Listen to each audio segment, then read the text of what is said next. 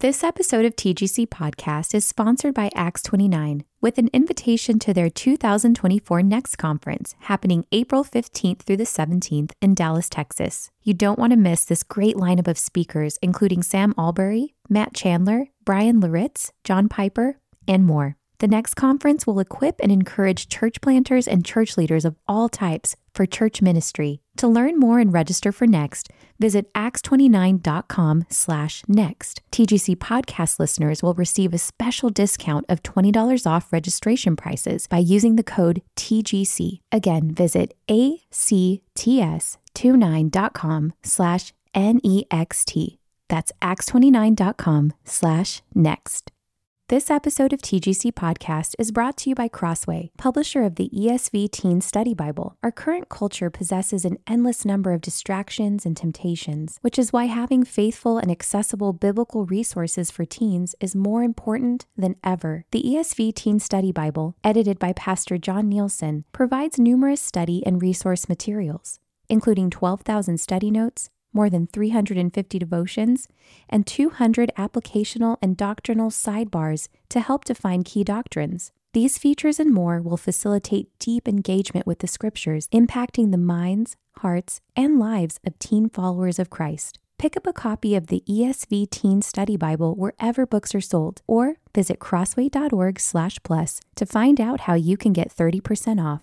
This episode of the Gospel Coalition podcast is brought to you by TGC's 2020 Women's Conference, June 11 to 13 in Indianapolis. Looking for a Christmas present for a woman in your life? Send her to TGCW20.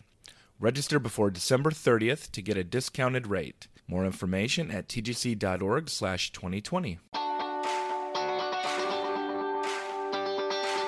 This is the Gospel Coalition podcast, where we seek to renew the contemporary church in the ancient gospel of Jesus Christ. I'm your host, Colin Hansen.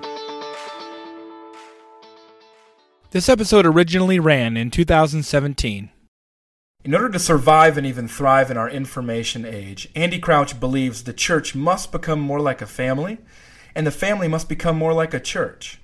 His new book, The Tech-Wise Family, Everyday Steps for Putting Technology in its Proper Place, explains how wise, discerning handling of new media technology will cultivate wisdom and courage. The home, he says, must limit technology in order to delight in God, neighbor, family, and nature. The church, he says, will not enjoy authentic community unless it disciples Christians in countercultural living when it comes to our TVs, video games, and smartphones. Crouch joins me on the Gospel Coalition podcast to discuss his new book, published by Baker, with new insights and research from Barna. For more than 10 years, Crouch was an editor and producer at Christianity Today, where I got to know him. He served as executive editor from 2012 to 2016.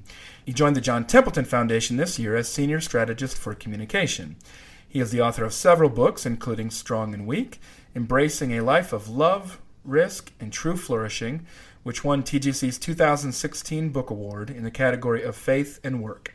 I look forward to talking with him today about parental peer pressure, family singing, Amish living, Twitter shaming, and more. Thank you for joining me, Andy. Oh, such a pleasure, Colin. Thank you. Right off the bat in your book, the foreword from your daughter, Amy, really stood out to me. It's quite an endorsement. A lot of people, I think, imagine restrictions on technology leading to a colorless life, but you're calling for a better life. What makes your approach better than the way most Americans handle technology today?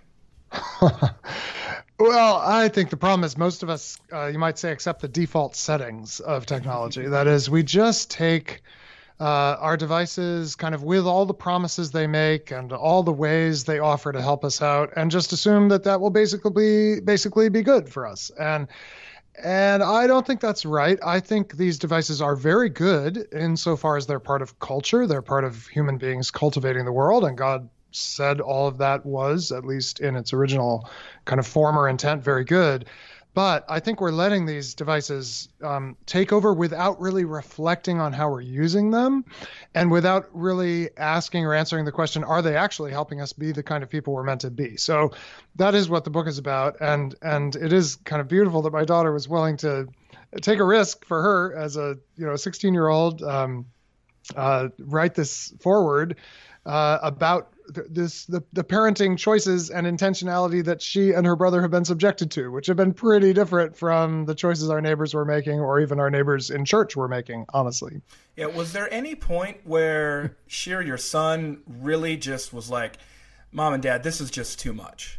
I mean, was there a moment where they really pushed back? I guess as a parent, that's kind of what I'm imagining. Like, well, I'm playing the long game here. There's probably going to be a time when you hate me, but you know what? Eventually you'll thank me. Yeah, on technology, I mean, I should say we're the furthest thing from an Amish home. I mean, we have had lots of technology around. I mean, I think I was the first person I knew to own a Wi-Fi router. I was so proud of that thing. It cost like $300 or some horrible amount 20 years ago. So it's not like my kids have grown up with no technology or some kind of absolutist, or we hope at least not legalistic kind of restrictions on it. At the same time, we were really intentional, but I think our kids, the only thing I remember I remember my son struggling with how to explain to his friends that he didn't have video games when he was 8 or 9. That was hard for him, but I don't think he thought we should have them. He just struggled to help his 8-year-old friends know what to do when they came over. So at least for us, partly because we got started on this so early and were intentional all the way along, and because we didn't just take things away, but we had lots of things in place of technology, right? So if you just try to remove stuff, that's difficult. But if you add all these wonderful things you can do as a family, play games and cook and go for walks and go hiking and go for bike rides, the kids don't necessarily miss it very much. Yeah, that makes sense. Well, you say that by giving screens to kids to occupy their time, we actually make their boredom and discipline problems worse. Another thing that I think would probably be counterintuitive to a lot of people here. Explain why you say that. Well, I think it's true. I mean, I don't know if I can prove it, but one of the ways we often turn to devices, or reasons we often turn to devices, is when the kids are bored or squirming around or in a place where they need to be quiet. And in any given moment, the fastest way to get a child to quiet down and not cause any trouble is to hand them a glowing rectangle, right? The only problem is that what you're doing basically there, first of all, you're not so much solving the kid's problem as the parent's problem. It's amazing how often we give children technology, not actually to solve a problem they have, but to solve a problem we have. And you're only solving it for that moment because you're doing nothing to help your child and you really learn, how do we handle this boring situation, or this empty space, or this confined space, like sitting in a car seat in a car on the way to the grocery store, or on the way to see grandma or whatever. And if we always handle it by introducing a technological device, we actually never develop the sort of wisdom and character in both parents and children, and really I'd say creativity, to not be able to be bored. So the next time you're going to feel even more bored and need the device even more. And it's a vicious cycle as opposed to the virtuous cycle of, okay, I understand you're a little bored right now. Let's think about what you could do. And now that will become part of your strategy next time when you're starting to feel this boredom. You'll have something to do. And that's a virtuous cycle that actually leads to more and more creativity, more and more real engagement with the world and with one another. It's more, but at any given moment, it's more work, which is why we turn to all these devices, because they tell us you don't have to do the work. And I don't know how to tell you it's not a good idea today riding to the grocery store, but wouldn't it be awesome if like the next 5 years of grocery store trips were full of conversation and full of singing and full of spotting things outside and making up stories about them and all the creativity that can happen in even the most ostensibly boring environments. That's what we're missing out on. So I would not hand my son a glowing rectangle, but I might hand him a paperback. Is there a fundamental difference between those technologies, or do they both have an equal effect in terms of just trying to get rid of boredom? Well, it's such a good question. And I think they're in a way on a continuum. Like, we're meant as human beings for full-on embodied three-dimensional engagement with each other and the world around us. I think that's our primary mode of operation. That's how we're created to be. We're meant to move through all three planes of action, that is, move in all three dimensions. Kids are really good at this. They can somersault, they can jump up and down, they can sashay side to side. Like, they're so physical, right? And we're meant to be doing all this in constant relationship with each other. And I think it's true that a book, sort of corrals you into an imaginative world where you'll be very still in order to engage in this active imagination. And I actually think, my mom had, when I was a kid, I didn't have a lot of screens around because those didn't exist when I was growing up in the same way. But sometimes I would get too caught up in a book and my mom would have to say, go outside and play, so even the book can do that. But the book does involve your body in a way that the screen doesn't. And we know this because we can actually study people's memory and retention and attention with screens as opposed to books, and with glowing light as opposed to reflected light. And it turns out that there's some kind of learning that happens with a book and an engagement of the imagination, I think, for two reasons. One is you're actually, in a minor way, but a real way, you're using your body to engage with it more than you do a screen. Because a screen these days, like a tablet, you pretty much just touch it with one finger or maybe two. Whereas the book has weight, it has depth, the pages present themselves to you as physical things as well as visual things, and your brain seems to interact with those differently. At least there's a lot of evidence that this is the case. And of course, the other thing is a book does not fill in all the details for you. And so a book invites a kind of creative participation that often our glowing rectangles don't. Now, you could read a book on your iPad, and I suppose that's better than watching a really immersive movie for developing the imagination and the creativity. So they are on a spectrum, but I think there's a lot of reasons to give your kid a book rather than the tablet. And as kids get older, it turns out, this is one of the crazy things, they actually prefer books to screens for reading. And in fact, it's only older people, especially people like north of 50 who start to need to adjust type size and so forth, who really prefer the screens. The younger you are in America, the more likely you are to prefer reading a physical book rather than a screen. It's a really odd inversion of what we usually think, where the young people want the technology. In this case, in the case of electronic reading, actually it's the older folks who appreciate it, but actually children really love reading books. No, that's definitely counterintuitive. And like there's so much of that kind of counterintuitive wisdom in your book. We're talking about the TechWise family, everyday steps for putting technology in its proper place. By the time my son hits his teenage years, I shudder to think about what in the world's going to be going on then. But that's where you live now. It'll be implants. Yeah, it's, oh goodness, I don't even want to get into any of that. We got enough to deal with today. But here's the question that seems to me to be among the most pressing. Your book does not dwell primarily on sex-related things. That was a really interesting thing there. It's what a lot of parents are thinking about, and certainly we know that it's a major factor. I think you cite the statistic of like 30% of all web traffic or something like that is related to pornography. Right. Absolutely amazing and horrifying. But to me, that this is the bigger issue, and I've been talking with youth pastors about this. Why do so many Christian parents continue to give their children smartphones with apps such as Snapchat when they know their kids and their peers are viewing sexually explicit images, including ones of their own classmates and friends? Yeah.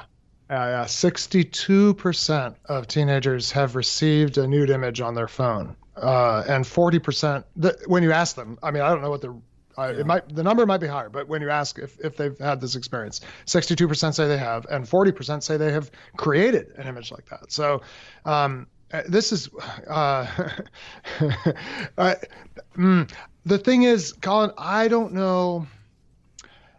The problem is there's no single thing you can take away to prevent this. And that's why I don't make this the focus of the book, because I actually think we need a different frame around the picture to actually help our kids make better choices.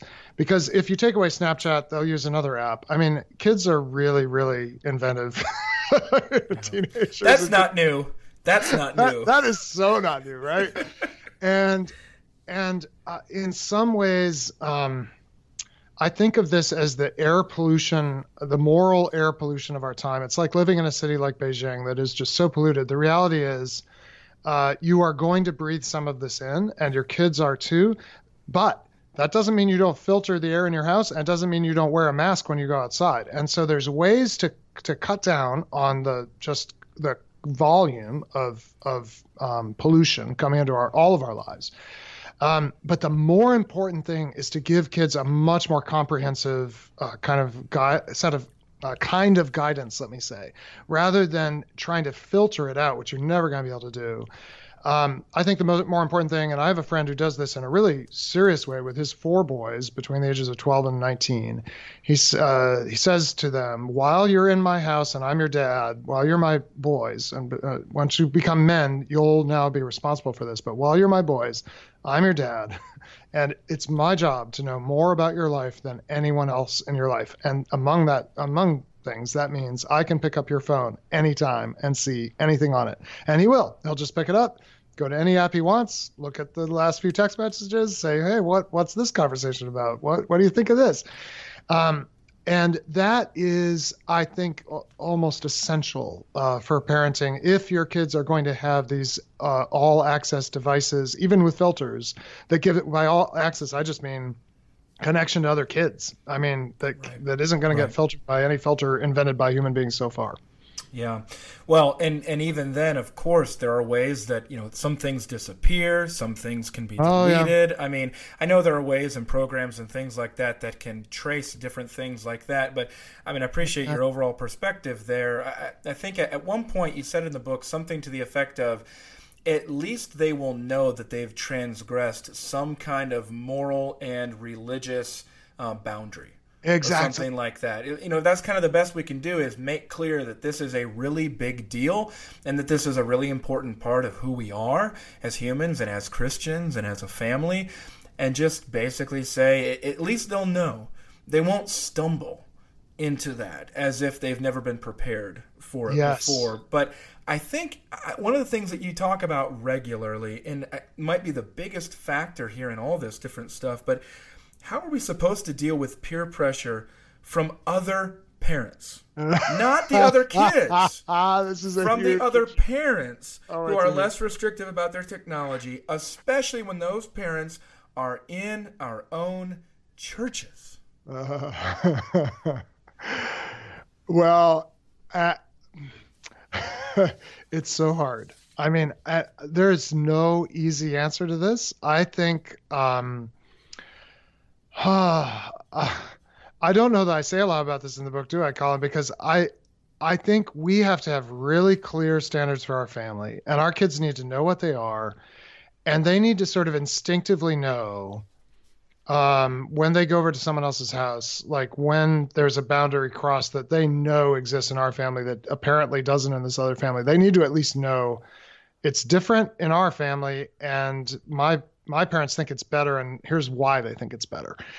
How you handle the relationship with any given other adult, and it's a huge problem, because even if we are as careful as we can about how we sort of guard and guide our kids with whatever devices they have access to whenever they have access to it, other parents do not do this, is the reality, at least not right now.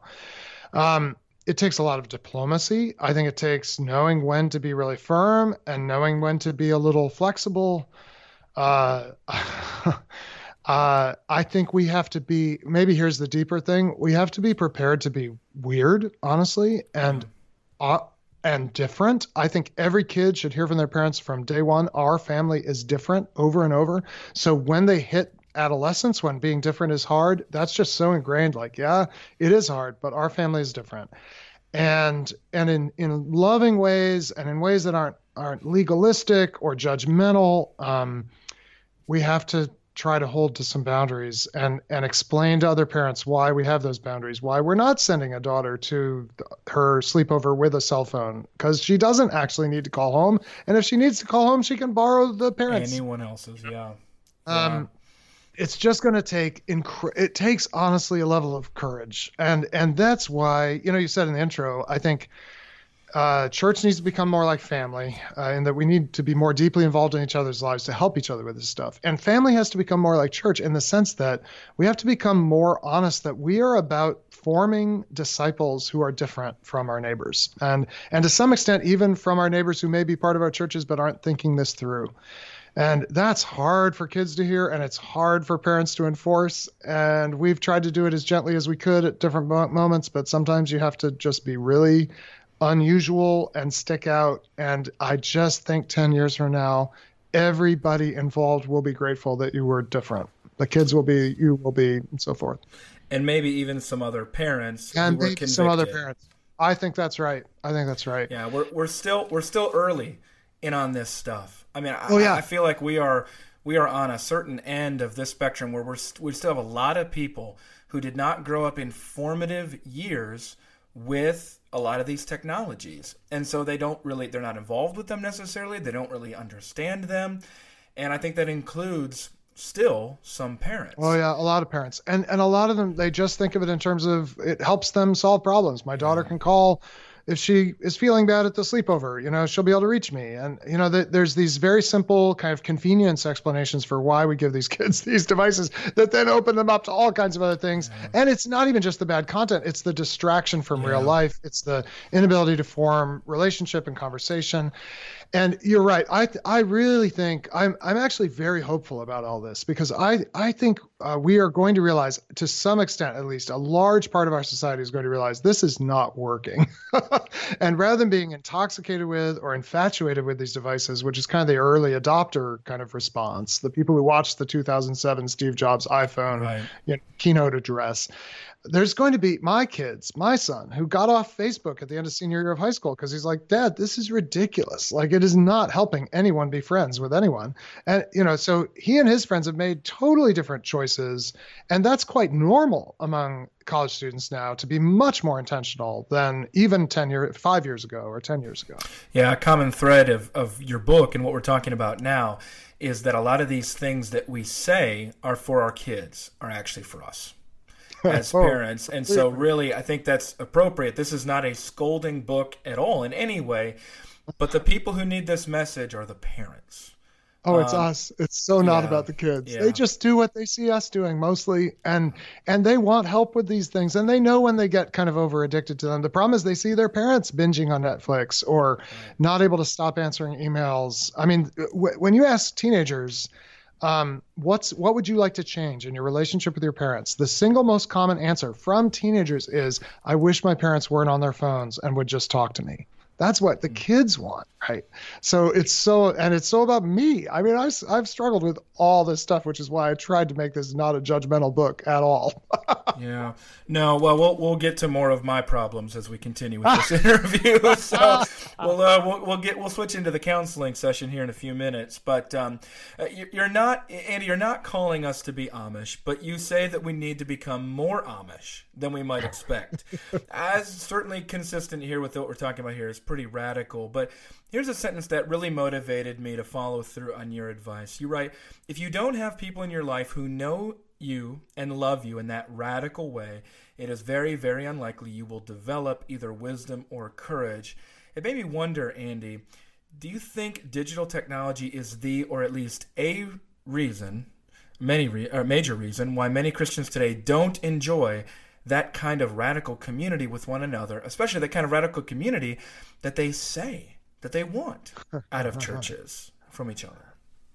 Oh, it's got to be part of it. And I think it's because it actually provides a more effective simulation of real life and real friendship and real engagement and real communication and lots of other things than we had before. And so you're able, I think in a way, we're more bored than we've ever been, but we're more easily able to pretend we're not bored. And I think it's the same thing with deep relationships. We're more lonely and disconnected than we've ever been, but there are these glowing rectangles that will give us a kind of simulation of a kind of connection. And it gives you, it's like, I don't know, French fries or cotton candy or something, that's not really very nutritious, but you eat enough, or potato chips, right? You eat them and you kind of feel full and you aren't necessarily hungry for something more meaty or substantive, but you're actually going to feel even hungrier later and less well. And I do think that's happening at a relational level with all of these devices and the simulations of friendship that they give us. Well, many children today, another thing that you write about in the book, don't see their parents working. Part of that's just because of the nature of it happening outside the home, or what they see is actually like them working, but it all looks the same. It looks like actually what the kids do. Exactly, right? Just sitting in front of Looking at a screen. It doesn't look any different. So essentially, it just kind of all runs together. And one of the only things that parents see or kids see their parents do is consume. Yeah. Consume media, consume food, but not to actually work. And I'm wondering, how does that shape attitudes about work and respect for parental authority? Oh man, I think this is huge. And it goes back before the screen era. It really begins to happen with the industrialization, in the industrial era, where work starts to move, especially paid work and especially men's work starts to move out of the home. And then you introduce the labor-saving machines into the home so that the mother's work now is less physically demanding, which is not necessarily a bad thing, but it's also more mechanized, more automated, more device-like. And the home over time in the industrial age becomes a site of only leisure and consumption rather than creation and cultivation of the world, which is what it was in almost all pre-modern, pre-industrial homes. This is just, I think, amplified in the screen age. And I think, what you said, has a very profound effect. Children do not grow up seeing their parents doing difficult, admirable things. And it used to be the case that you would watch your mother cook a meal from scratch, and she would bake a cake, and it would start out as these raw ingredients, and then out would come this beautiful thing and tasty thing out of the oven, right? Or you'd walk out to the garage with your dad, and back when even when we had cars, which are of course technology, but cars used to be, you could service them as a grown person could, with the right knowledge and tools. And you'd watch your dad work on the car and fix it, and it wouldn't work, and then it would work. Well, once all this stuff is outsourced, and once we're in the kind of fullness of the device era, children never see their parents doing something that the children couldn't do. So I can push a button on a microwave, but so can my 3-year-old. Like, what's different about that? And we were joking before we started recording that, right. Now what can a dad show his child to do with the car? Like, okay, well, son, let me show you how to refill the windshield wiper fluid here. It's this big blue thing. I mean, like, there's not, what? There's nothing to show. And so why would you admire your parents? And I do think it really does disrupt that transmission of not just technical knowledge, which was important, like skills and just basic knowledge about how to get a cow to let you milk it or whatever, but also the deep wisdom that came alongside that and all that you learned also from watching your parents struggle with difficult things, right? So your dad would be trying to fix the car and it wouldn't be going well, and you might hear language that you never heard before, but you also might see him persevere and overcome it. And now when we all are just consumers and the biggest battle in the house is who gets the remote control, except we don't have that battle anymore because we all now have our own screens and we all stream Netflix simultaneously. Right. Like, you've removed all the moments we used to see our parents as figures who really had something to offer us and teach us. And I think that's a huge loss going all the way back to industrialization, but really amplified in the screen age. I think there's actually another factor here that I can't remember if you talked about, Andy, but your technology favors the young. So actually, yes. It turns it upside down, doesn't it? Kids are ahead of the parents. So actually, it's the kids who are in the driver's seat. They become the experts. With all these things. They become the experts. All of a sudden, what does that add on all this? Not only is there no opportunity for the parents to pass along wisdom, but that wisdom that the kids are being raised in their schools and with their peers and all this, the wisdom is that your mastery of these devices is what's going to lead to your own prosperous future. Yeah. Therefore, you have an advantage over your parents who are just kind of oafs or doofuses when it comes to this stuff. Yeah, and I get a little tired of the language of digital natives and that kind of stuff because I think it overplays the intergenerational differences, because actually we're all swept along by this in many ways. But the way it is actually a beautiful metaphor is when you talk to people who did arrive as children as immigrants to the United States, and their parents, adults struggle to acquire a brand new language like English, right? But children acquire it very easily without even trying. And so you end up with kids who are able to speak a language that their parents don't, and it's the dominant language of the U.S. And when you talk to kids who grew up that way, and they had to translate for their parents. I had a friend both of whose parents were deaf, and he was hearing. And so as a child, he was always interpreting to his parents. And the way that inserts the children in positions of knowledge of things that otherwise wouldn't have to be communicated through them, and of authority, because they can sort of shape how the conversation goes.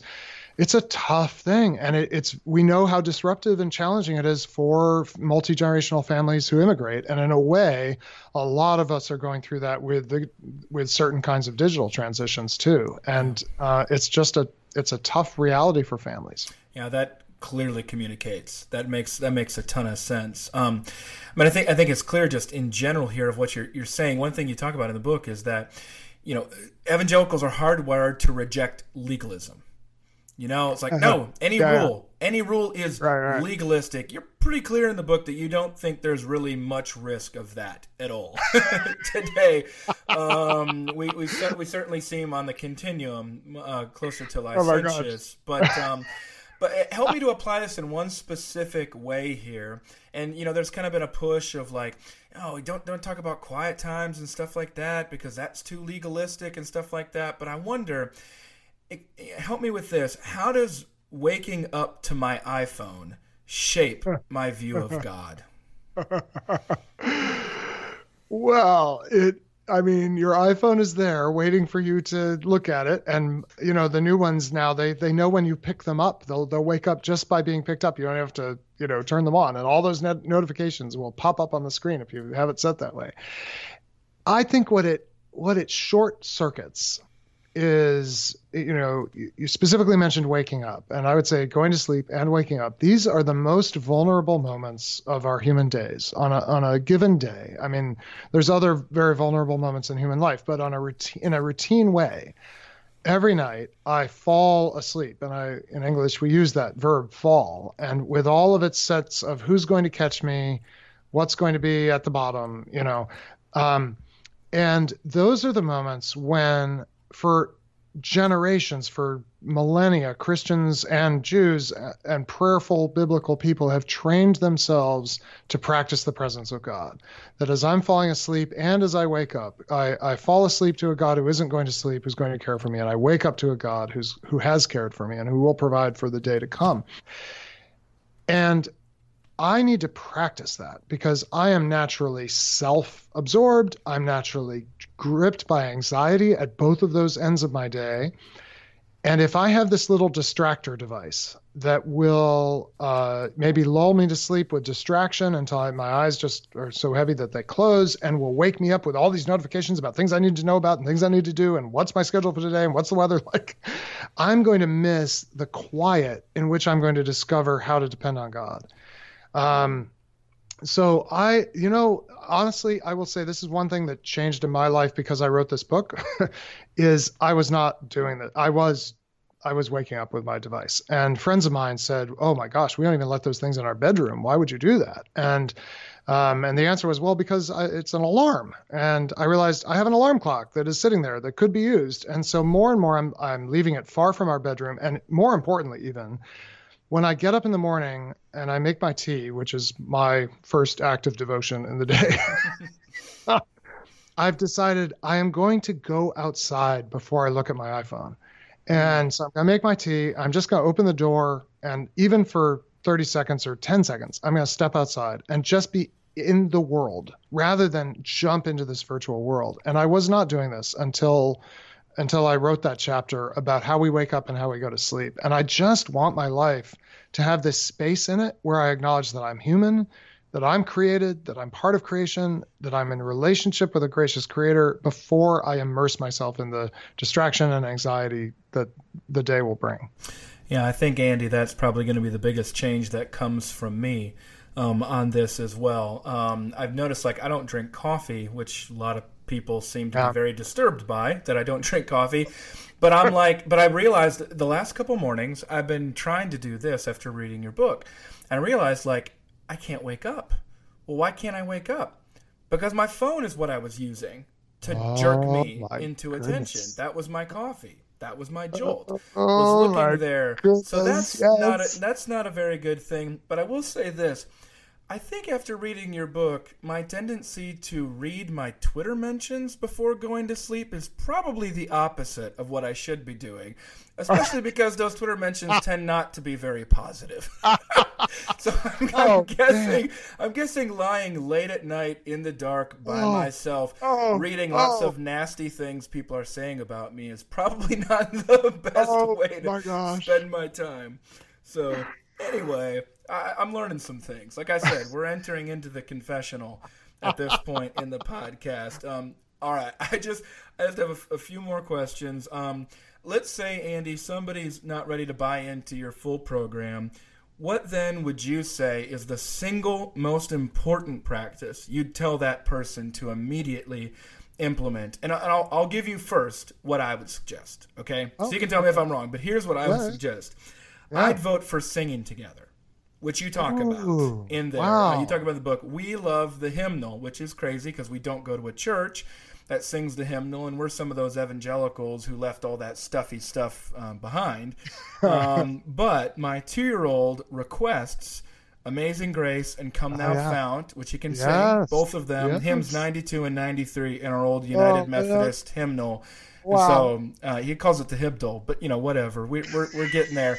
That's what I would suggest. But what do you think? What's that practice that you would recommend? The first thing you'd say. Well, I just love your own take on it. It's not what I would have said, although I think I wouldn't have said it because I wouldn't want to make. The reality is some families. If you didn't, it's sort of like language. If you didn't grow up with music at all, especially producing music, like your son fortunately is doing, if you don't grow up with it, you do sometimes. You're missing the sort of cognitive apparatus to produce music, to sing. And you might love music, but producing it, you can't. And I hate to make a family feel like somehow, if we aren't musical, we have to do this. And frankly, if you told our family we had to go out and play like pickup basketball, it would be so awkward because we're not very athletic, honestly. And so I get that different families are different, although I do think you're onto something. And what you're really onto is let's fill our lives with the best things we know to create that actually call us to do something rather than just consuming, right? So fill your life with creating rather than consuming. And actually, I'd be totally up for a family making a pickup game in the backyard or in the driveway. That's probably just as good as singing, almost as good as singing. What I would have said is probably the Sabbath, because it is, after all, a commandment. And the Sabbath principle is that one day a week we lay down everything that gives us provision for ourselves and significance apart from God, or that where we could somehow provide what we need, our sense of significance, identity, physical and material provision, and so forth. And for our family, that's meant, and this is what I would really recommend, is actually not just one day a week, but on a daily basis, 1 hour a day, and on a yearly basis, 1 week a year. So 1 hour a day, 1 day a week, 1 week a year, turn off the screens. And because that will serve as a kind of circuit breaker on the power of these things to keep us engaged 24/7. And actually, what you will then find yourself having to do is have a conversation, sit down and sing some music, play a game, go for a walk. The Sabbath opens up space to do these human things that the world of work will never give you permission to do. And the problem with these devices are really good at helping us work better in the world. I think that's what technology is for. It's to help us actualize our potential in the world, but that's work. And there's this other thing we're meant to do, which is worship, and in the context of worship, relate to one another and be present to one another and to God without having to provide for ourselves. And devices are a big hindrance from that. So I'd put in place some rhythms of disengagement and then some rhythms of engagement, like singing together. And it seems to be that hour a day you seem to, or at least practice yourself or recommend maybe around that dinner hour. Is that right? Do you think that's what it's going to commonly become? I think dinner time is good for families with older kids. I think bedtime is a great hour for families with small kids. We don't tuck our teenagers into bed, and so bedtime is a less important moment. But dinner really is important for our family. And man, if we can have an hour where we're preparing the dinner, we don't really sit at the dinner table for an hour. We're Americans. That's an un-American thing to do, right? That would be like French or something. So we don't sit there that long, but in the preparation of the meal and getting the table all ready and then sitting down and praying and eating and having plenty of time to talk, and none of that with these glowing things. That's a really healthy. Don't bring the devices to the dinner table.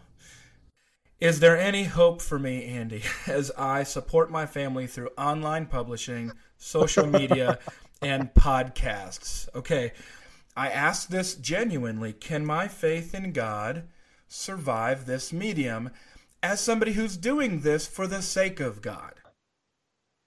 I don't want to be glib. I mean, I think it would be so glib to either say, it's all going to work out fine. Why are you so worried about it? Or to glibly say, flee and become Amish. I mean, and having said that, 2 counties over is the largest community of Amish in the United States, in Lancaster County, Pennsylvania, from where I live. And the way they live together is extremely admirable and creates beautiful land and animals that are well cared for and families that are intact and love one another and stick with each other. And I mean, it's a little dangerous to make that the foil when so much about their lives is actually very faithful. I think there is a way, though, to do it, and it's the way that I and my family are trying to do it, which is to build your life on things that are not digital, that are not virtual, to live in the real world a very significant chunk of your life, beginning with this rhythm of Sabbath that anchors you in who you really are and who you're really connected to, both God and family and neighbor. And then to have disciplines in our lives that serve as circuit breakers for all the ways that technology can amplify our own propensity to be self-providing, right? And be self-justifying, really. I will say I feel like I'm able to do it. I think I'm being honest here. I live a lot of my life with a screen in front of me. I mean, I wrote this book on a screen. I am on Twitter a lot, actually, though maybe I don't take the risks I should, and so people don't get mad at me in the way that they would if I were being, I don't know, using it more thoroughly or something. But I feel like by the grace of God, I've been given just enough real relationships with real people who are my 3-dimensional friends who ground me, and that my life has just enough quiet and just enough beauty in it that doesn't glow, that it's possible to do this. And I will say, the only reason I felt like I could write this book at this point is I have this 20-year-old and almost 17-year-old who are living beautiful, difficult. I mean, they're teenagers, right? It's difficult, it's awkward at moments, but beautiful lives. And they love us and they love each other and they know how countercultural they are. And they're on, they use Snapchat and Instagram and that stuff to connect with their friends, but they're not owned by it and they're not defined by it. And we've seen these 2 little human beings grow up into people we really, really admire. So I guess I would hold out hope that if we support one another and are the church for one another and call each other to real life, that there is a way to do it in a healthy way. Well, that is not glib. That is encouraging. And I think, Andy, that really summarizes for all the listeners the kind of perspective that they're going to get in the book. This is not a head in the sand book. This is not a run, flee, become Amish book, but it is a call that if we want to pursue the things of God, we cannot pursue at the same pace or the same direction all the time where the rest of the world is going. That should be obvious to us as Christians, but I'm not sure that is obvious to us as evangelicals, in particular, who define ourselves as being culture affirming. in many ways. Right. I mean, going back to a lot of your influential writing over the years. And so, we're a culture engaging people. Evangelicals tend to be the early technological adopters, and we know there's a lot of wonderful things out there, and I wouldn't have this job and be able to do the good things that I can without this technology. And yet I do sense the same thing you do, that we are at the early stages of a revolution that we have not yet fully understood in its implications, and that if we're not very careful about fleeing some things in order to pursue the best things, that we're going to end up in rough shape. And so I'm thankful for this book and for you. Again, I encourage people to pick it up, The TechWise Family, Everyday Steps for Putting Technology in Its Proper Place, coming out from Baker. I also want to thank people for using that technology to listen to this podcast today and sharing it with others. You've been listening to the Gospel Coalition podcast. For more gospel-centered resources, visit thegospelcoalition.org. Support for this podcast comes from listeners like you. Learn more and join us at tgc.org/donate.